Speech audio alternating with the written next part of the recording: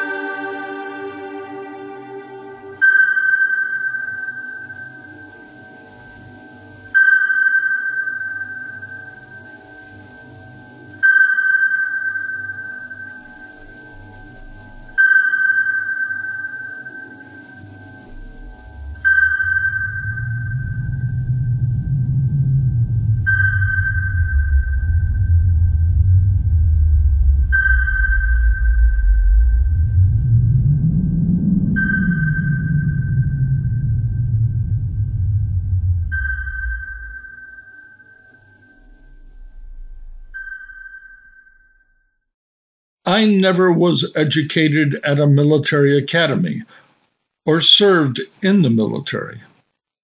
My only connection to having a military experience came from 3 men in my family, one of whom I'm named after, and who died in World War II. The other 2 were my grandfather, who was shot in the leg while serving in World War I in France.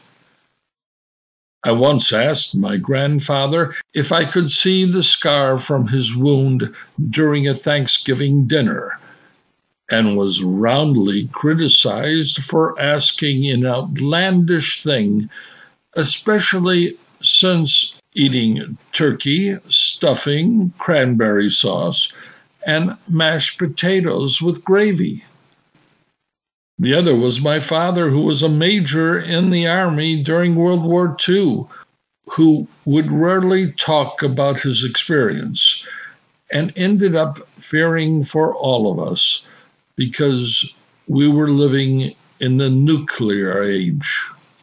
Now that I think about it, his fears may have been well-founded, because I woke up this morning to read that our military is planning on arming the F-35 fighter jets with nuclear bombs. Now, this report comes about a month after the USS Connecticut submarine struck something in the South China Sea. The U.S. Navy has put a gag order on the entire crew of that vessel, and being the cynic I am, I'm inclined to believe the event of October 2nd in the South China Sea and the U.S. military command making the announcement that the F-35 fighter jets were going to be armed with a nuclear bomb makes me think the 2 events are related. And this makes me think our military leaders should be placed in solitary confinement in a mental hospital. There are people today incarcerated for breaking into the Capitol building on January 6th. And all I've got to say about that is they went to the wrong building. They should have crossed the Potomac and invaded the Pentagon, searching for all of our high-ranking officers in that building.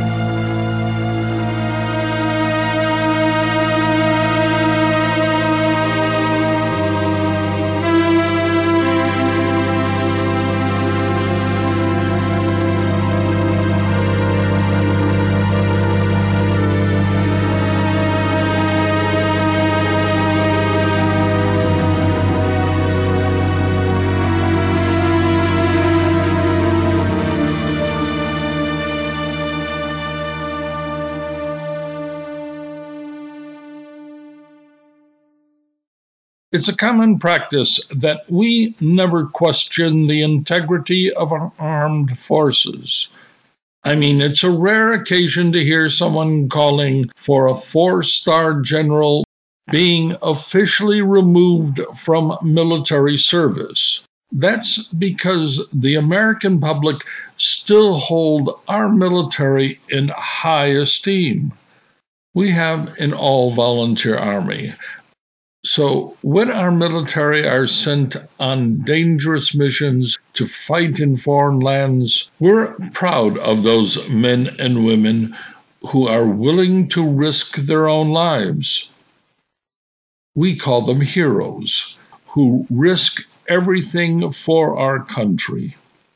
But we never question the men and women who are at the top. In fact, it's difficult to understand how the people at the top got to be at the top. We know they aren't elected by the American people. They achieve their rank and power by an internal procedure. And I, for one, am not sure how that's done. Of course, their loyalty to our country can never be questioned, but certainly the decisions they make, especially ones involving life or death, can be challenging. Sometimes those decisions come from our political side of the government. Our politicians, congressional House members, and senators, and our executive branch, the president, tell the people at the top of the military chain what they want done. And our military follow orders. If we send military combat units to fight an invasion of soldiers from the People's Republic of China on the island of Taiwan, those orders will come from our politicians and must be followed by our military. So it's a curious question as to who decided that our F-35 fighter jets should now be armed with a nuclear bomb, the B-61-12 bomb. Do you believe an Air Force general made that request, or does it come from a politician? Because I'd like to know who's responsible for making that decision.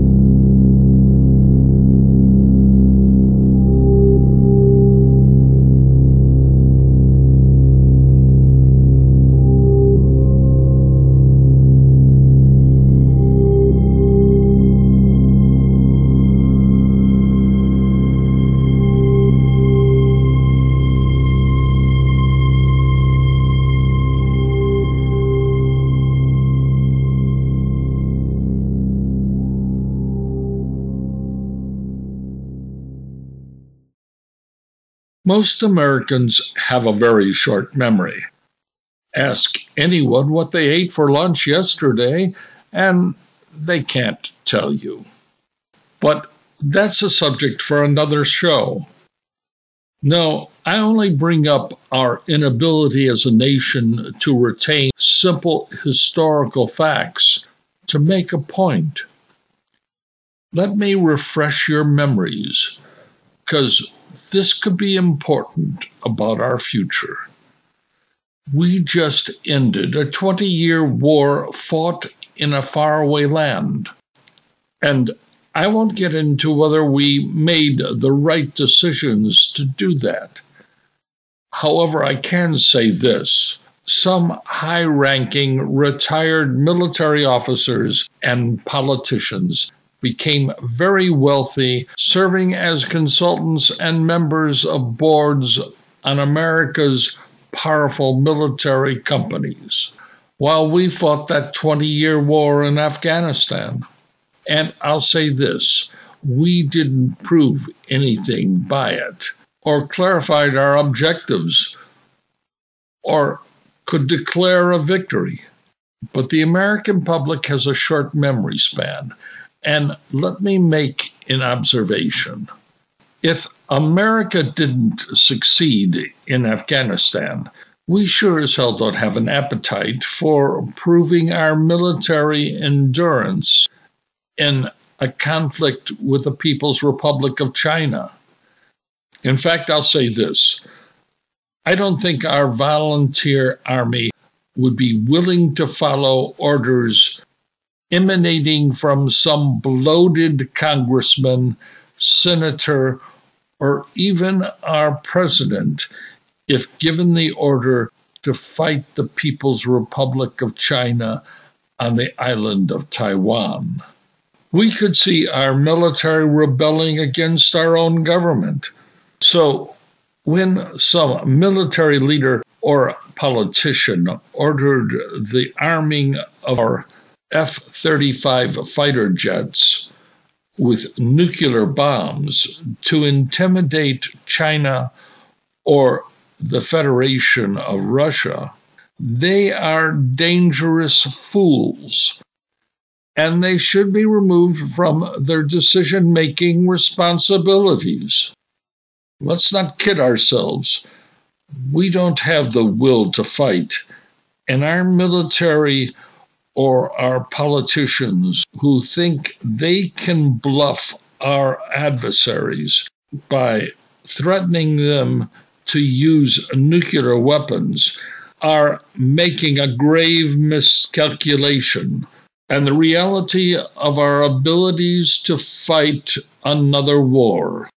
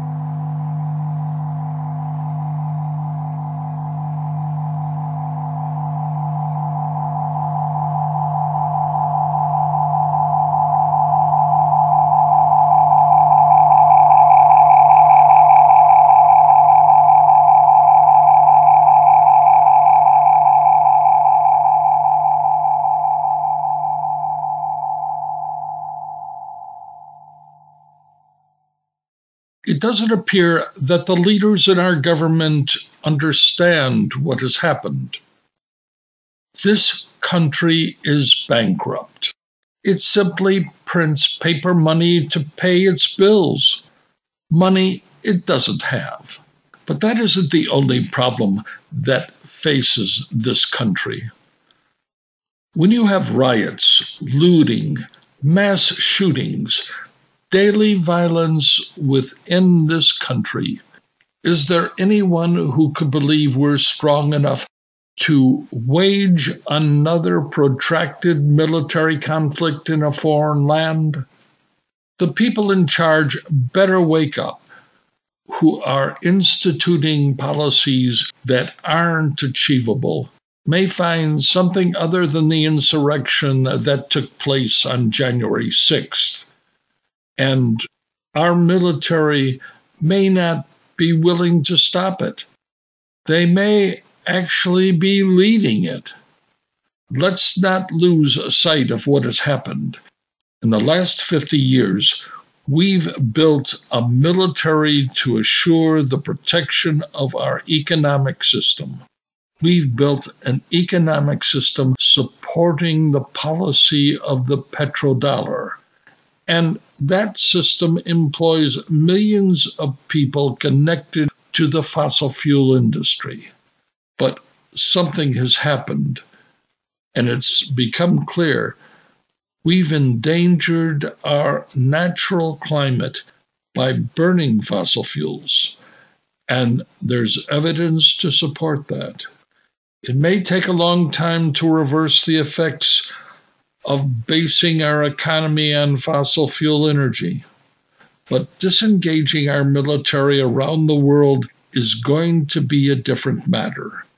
You see, we used our military to protect our energy policy, and it's not going to willingly retreat from the world, but may be necessary because our own society and governmental institutions have been weakened by a need to want more. And that's created corruption, greed, and violence. Our policies to consume more will have to be met with serious measures to conserve more of everything.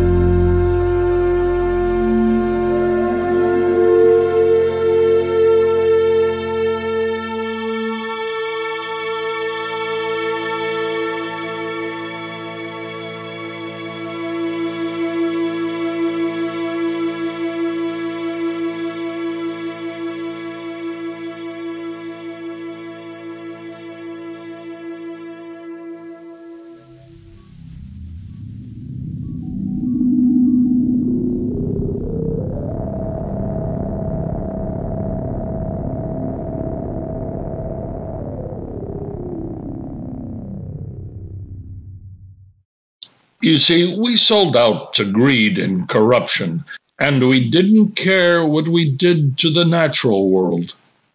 We took from nature without regard. We consumed, building weapons to protect what we needed for our fossil fuel economy. We didn't care what we did to our oceans, to the air we breathed, just so long as we could keep the wheels of consuming rolling.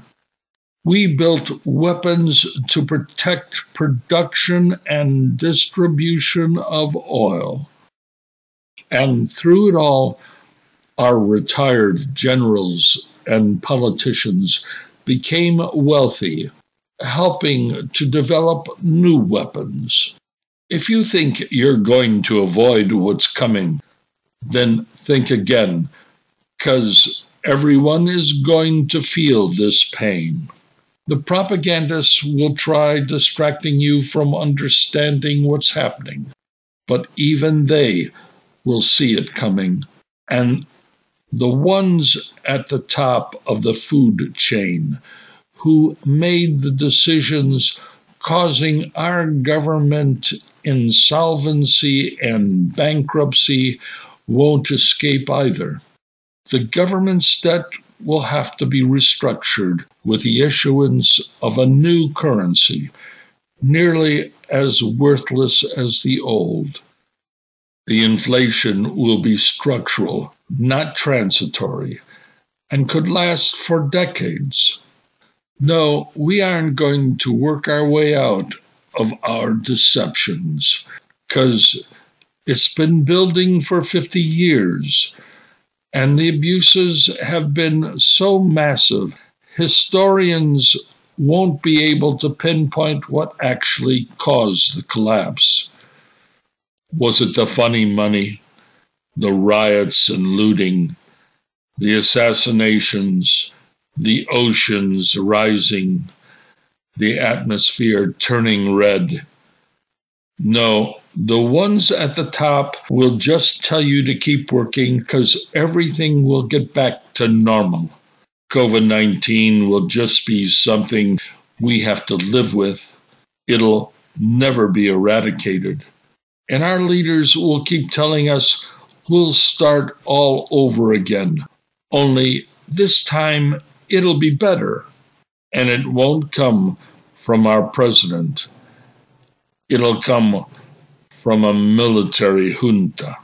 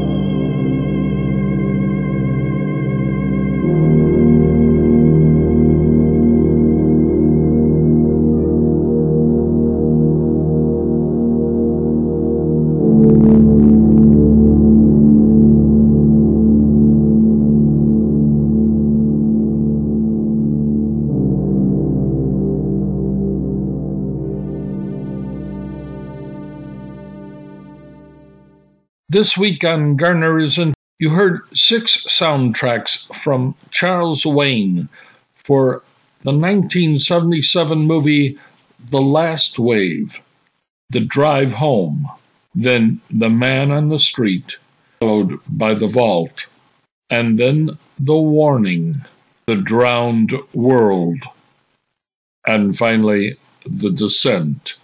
Stampede, written and performed by Edward Garner in Morro Bay and Paso Robles, California.